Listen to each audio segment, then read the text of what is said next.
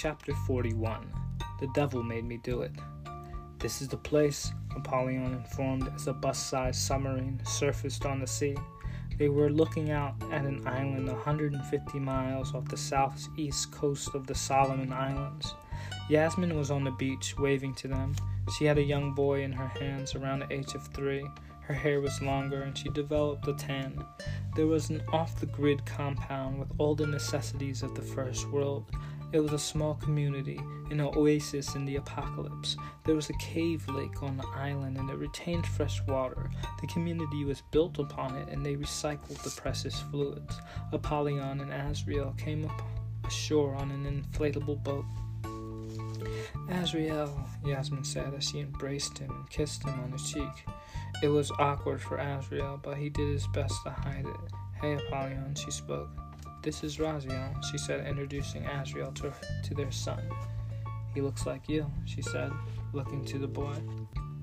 "Raziel, this is your father," Yasmin told him. "Hey," Raziel said, bashfully looking away. "Hey, Raziel," Azriel said, crouching to look at his eyes. He resembled Azriel, but clearly had Yasmin's light green eyes. He looked for the signs of the devil in him and found none. "Does he have a tail?" he asked. Yasmin. "Does he have a tail?" he asked Yasmin. She glared at him with disapproval. "No, he doesn't. Nor horns." She rolled her eyes. "He's a normal kid," she insisted. "They're all normal kids," she affirmed. "How are you still alive? And how did you heal yourself?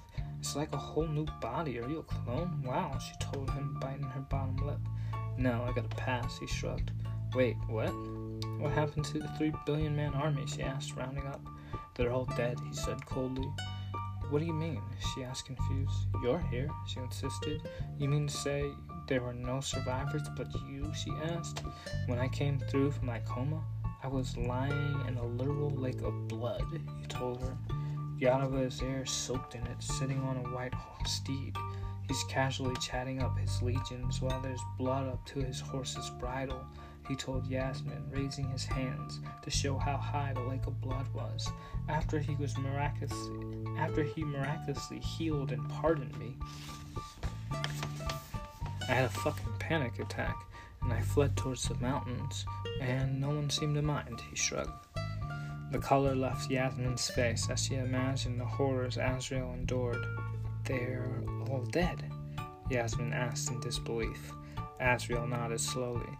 "Where's Yadhova now?" she asked. "In Jerusalem, preparing for a 1,000-year occupation," Azriel said. "They're going to land their mothership soon, and that means reinforcements," Azriel warned. "How are we going to fight them?" she asked, holding Raziel under her arm like a squirming bag of potatoes. She finally put him down to play in the sand. "We're not," Azriel said, watching the boy draw lines in the wet beach sand. At first he thought they were childish scribblings, but the boy was writing in hieroglyphics. The adults paid him no mind.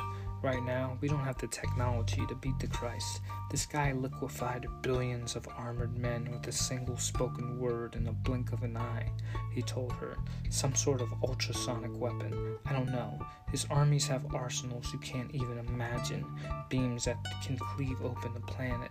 Earthquake machines and storm generators. He's too fucking powerful, Yasmin."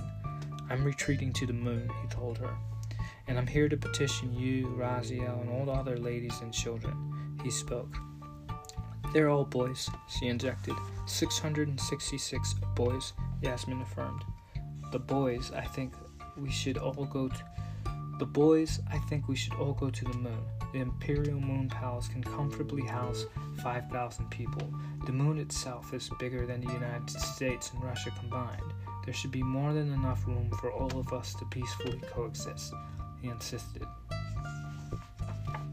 "How fortunate for you to be the only man on the moon with 700 beautiful women," Yasmin replied sarcastically. "Yasmin, this is not my dream scenario. Truth be told, I wouldn't even be in this mess if the devil didn't make me do it," he explained to Yasmin's laughter, realizing how ridiculous he sounded. "The devil made me do it," he laughed to himself. This is probably the only acceptable scenario where that is a reasonable response, Yasmin smiled. But you're about to have baby mama drama like you could never imagine, she half-joked. We have to explain this moon exodus plan to the council, Yasmin said, leading him to the village of the Devil's Whores. The council? Azriel asked. Do you really think a society of women could live in harmony without governance, she asked. You may find a colony of single mothers to be more hostile than a camp of militant-minded men, she suggested. We created a council of 7 to rule 777, she explained. Power sharing? Azriel questioned. Gross, he said, displaying his disapproval on his face. Governance is so much easier with absolute power, he insisted. Was it Azriel? Yasmin questioned his tenure as the emperor of the world. Yes, absent the extraterrestrial invaders and whatnot, he replied. Do you know why China eventually overthrew the U.S., he asked. Strength in numbers? I don't know. Humor me, she said, as they walked along the beach. Because America was power sharing. Every 4 years, the U.S. presidents were ousted by the Constitution. During their tenure, political parties fought to undermine the sitting presidents. They wasted taxpayer dollars with frivolous impeachment efforts, he continued. One president leaves office, and the incoming president strives to undo the efforts of their predecessor. Hence, 10 years only produces 1 year of progress, he explained. The Chinese, however, had an emperor with near absolute power. There was no bickering between political parties, there was just one, he continued. If the emperor wanted to end public smoking, he didn't have to deal with Congress or Senate or tobacco lobbyists for that matter. His will became law, Azriel explained. China didn't think short-term in 4-year increments. They had a 50-year plan for their empire, and they stuck with it. If these extraterrestrial jerk-offs didn't invade the world, the FWL would have most likely gone to war with the Chinese, he concluded. Well, there's no Empress of Whore Island. We run somewhat of a democracy, Yasmin shrugged. Whore Island, he questioned.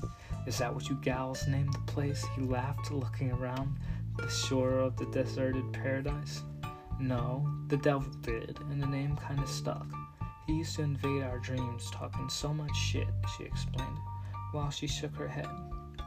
Hey, Azriel, Ziva waved, holding a son the same age as Yasmin's. The child was an exact replica of Raziel. Hey, Azriel said, befuddled. You're here too, I see. He spoke. He gave a surprise wave to Boa and Maishi. We're cutting mangoes for breakfast. Yeah, I stayed in Israel for a while taking advantage of your hospitality. I ran into Lord Omnius and he offered to extend it, she explained. This is Ramsey, Ziva said, pointing to her child. Yasmin grabbed his arm. We'll be back for all of them, she said, pulling him through a crowd of gorgeous women and children. They glared at him offensively. Tanya stood in their path with her 3-year-old. There he is, Vespucian, she pointed. There's your daddy, Tanya said to the child in her arms. Azriel waved at the boy. Then he scanned the sea of faces in the tiny women-run village. Some of them he knew. Others were perfect strangers. One thing Azriel could admit was the devil had good taste. Yasmin took him to a small building meant for the meetings. 6 women sat at a rectangular table. Yasmin took the seat and became the 7th. You've had yourself quite a run in debauchery, the sexy, intellectual woman sitting at the head of the table said. She was Angela Starr, the first black woman U.S. president, and an elitist among the devil's whores. Whoa, Madam President, to be fair, the devil made me do it, he said in defense. Well, I'm sure this is an exceptional case in dissociative disorder. Quite a few many lives have been impacted, and we need to discuss the appropriate reparations package, she said like a true polished politician. Reparations? In the end of the world? Sure. What do you ladies want? Bitcoin? He asked. I have over 3 million of them. I'll give you ladies half, he offered. Divided by 7, multiplied by, he mumbled aloud. Before the end of the world went to hell, the demonic empire enforced those silly control coins. BTC was trading at 100 million USD, he explained. 1.5 million divided up among all 770 ladies, that's nearly what? $200 billion apiece, he said, making the calculations in his head. How's that for child support? He asked with a sales pitch smile. Unfortunately, blessed civilization and commerce have come to an end. I don't know who you spend it with beyond yourselves, he shrugged. What do you mean? Angela asked. Haven't you won the war? She inquired with bewilderment. Azriel laughed before he explained to the council the state of the world, and Apollyon showed them the footage of the angel tossing the megacity, formerly known as God's temple, into the sea. The council was shocked at the sight of such power and destruction. They're pretty much mashing up the cities and purging the so-called unworthy, he explained. It's only a matter of time before they piss fire and brimstone all over this place, he warned. What are you going to do? The stunning Nobel Prize winner from quantum physics, Dr. Larissa Eben, asked. She was a senior member on the board of CERN and regularly assessed the Large Hadron Collider.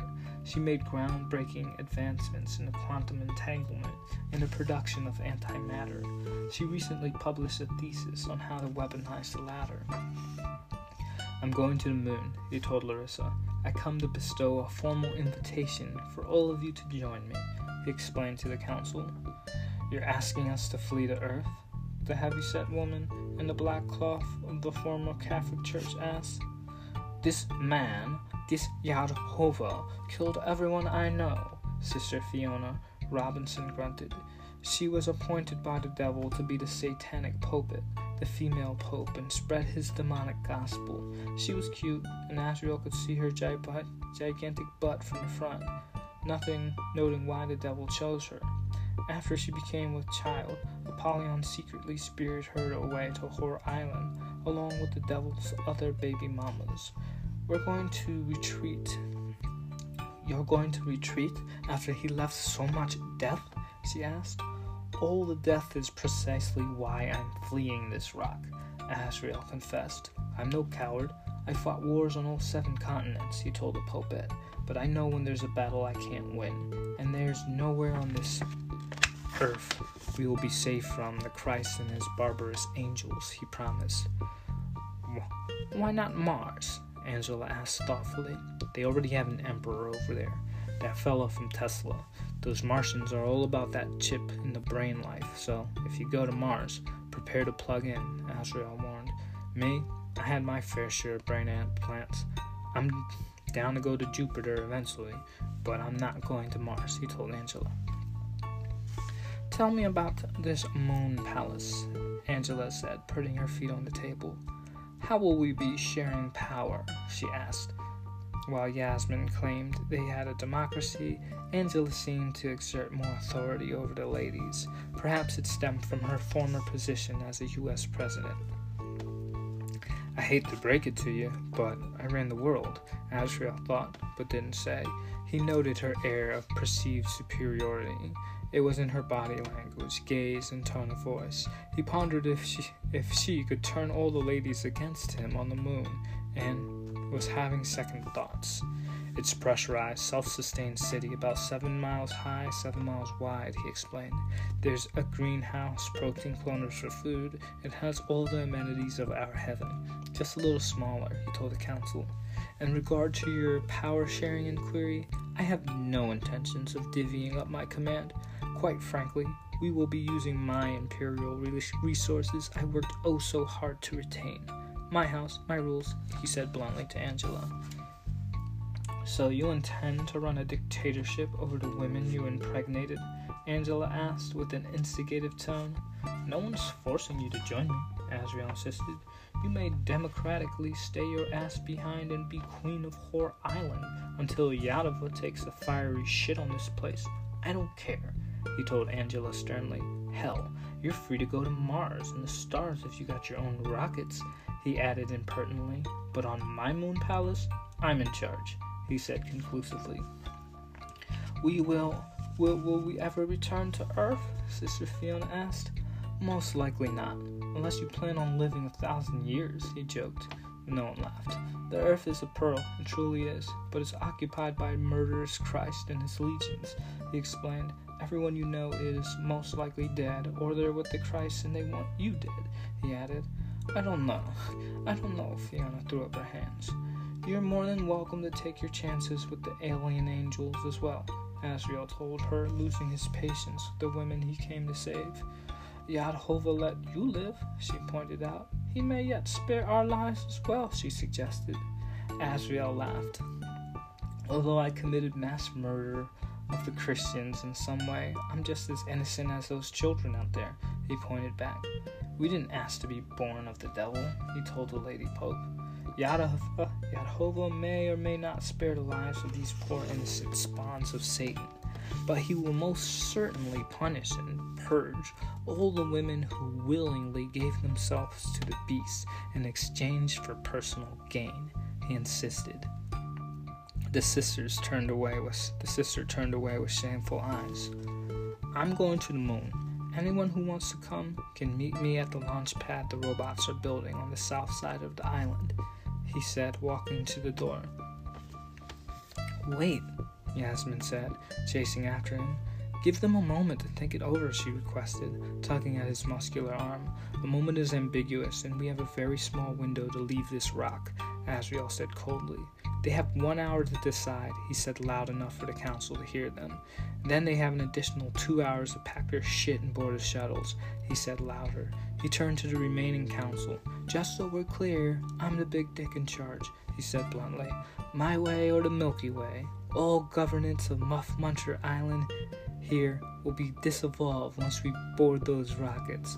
All resistance will be met with the same brutality used on the Christians. Ask about me. I'm not Satan, but I am a monster, he ensured the ruling council. You can plan your little feminist revolt over my dead body, Azriel barked on his way out the door. He wasn't mad, he was merely being assertive. While he was confident the women could establish an effective government to rule themselves, Azriel, the alpha of all alphas, wasn't willing to be ruled by anyone, not to mention by the angry women the devil impregnated. He could see them forming a feminist, fascist regime where they kept him bound in a dungeon only to milk him for his sperm. He shuddered as he envisioned robotic tubes on his genitals, extracting his semen, shrinking his testicles to the size of green peas. Not on my moon, pals, he told himself as he walked through the door. Yasmin followed. The sky was still a strange hue of pink. You know I'm on board with you, Azriel, she said, tugging at his shirt and sleeve. I'll keep those bitches in line, she assured him. You always have, Yasmin, he said and kissed her on the forehead. Then he headed towards the launch pad. The physicist chased after him. Azriel, Larissa called. Wait, the doctor yelled. Azriel stopped to meet her on the dirt path. Hey, Larissa, he greeted her. I wish I had more time. I would love to pick your brains on your life's work. The quantum world is so fascinating, he told her. Indeed, it is, she smiled. I want to tell you, my son, she corrected. Our son, she questioned. Einstein and I will be coming with you, she told him. But before we go, I would like to briefly discuss a bit of my work, she spoke. Azriel glanced at his red Martian Man Rolex watch. Its red second hand glided perpetually over the polished burgundy face. Rubies replaced the numbers, and the band was made from a precious metal only found on Mars. It was 10:30 hours. Let's chat, Azriel told her, as they turned to face the beach. Larissa summarized her research and development regarding the quantum entanglement and the use cases for weaponization. Wow, Azriel exclaimed. You can release enough energy to destroy the world 1,000 times over just by reversing the poles in the quantum entanglement? Azriel asked. In a nutshell, yes, she affirmed. I felt I needed to share this information with our fearless leader right away, she enthusiastically informed. I appreciate you bringing this to my attention, Azriel thanked her. This will definitely be remembered on the moon colony, he promised as they walked back to the moon. they walked back to the village. Azriel was confident he had found a technical ally in Larissa. He built an empire with technology and a little help from the devil. Still, having a Nobel Prize winner on board was going to be very useful. Azriel did his best to meet and greet as many of the women and their sons on his way to the launch pad. A lot of them were upset, a few were understanding, but they were all in it together. Azriel noticed the devil liked his women beautiful, but he also liked them powerful, passionate, and brilliant. These weren't average women. They weren't broke or dependent. They had dreams and made significant contributions to the empire, with a little help from Satan. Many of the devil's whores were world leaders or chiefs in the industry, and celebrities who made literal blood pacts with Satan in exchange for power and influence. Their mark of the beast came in the form of a living, breathing child. Azriel understood how the powerful women served the devil's former regime, but had an eerie feeling their offspring served a demonic purpose in the future. What was the devil's plan for the children? Was the former siege of Earth a dry run? Azriel wondered as he kissed yet another baby that resembled himself.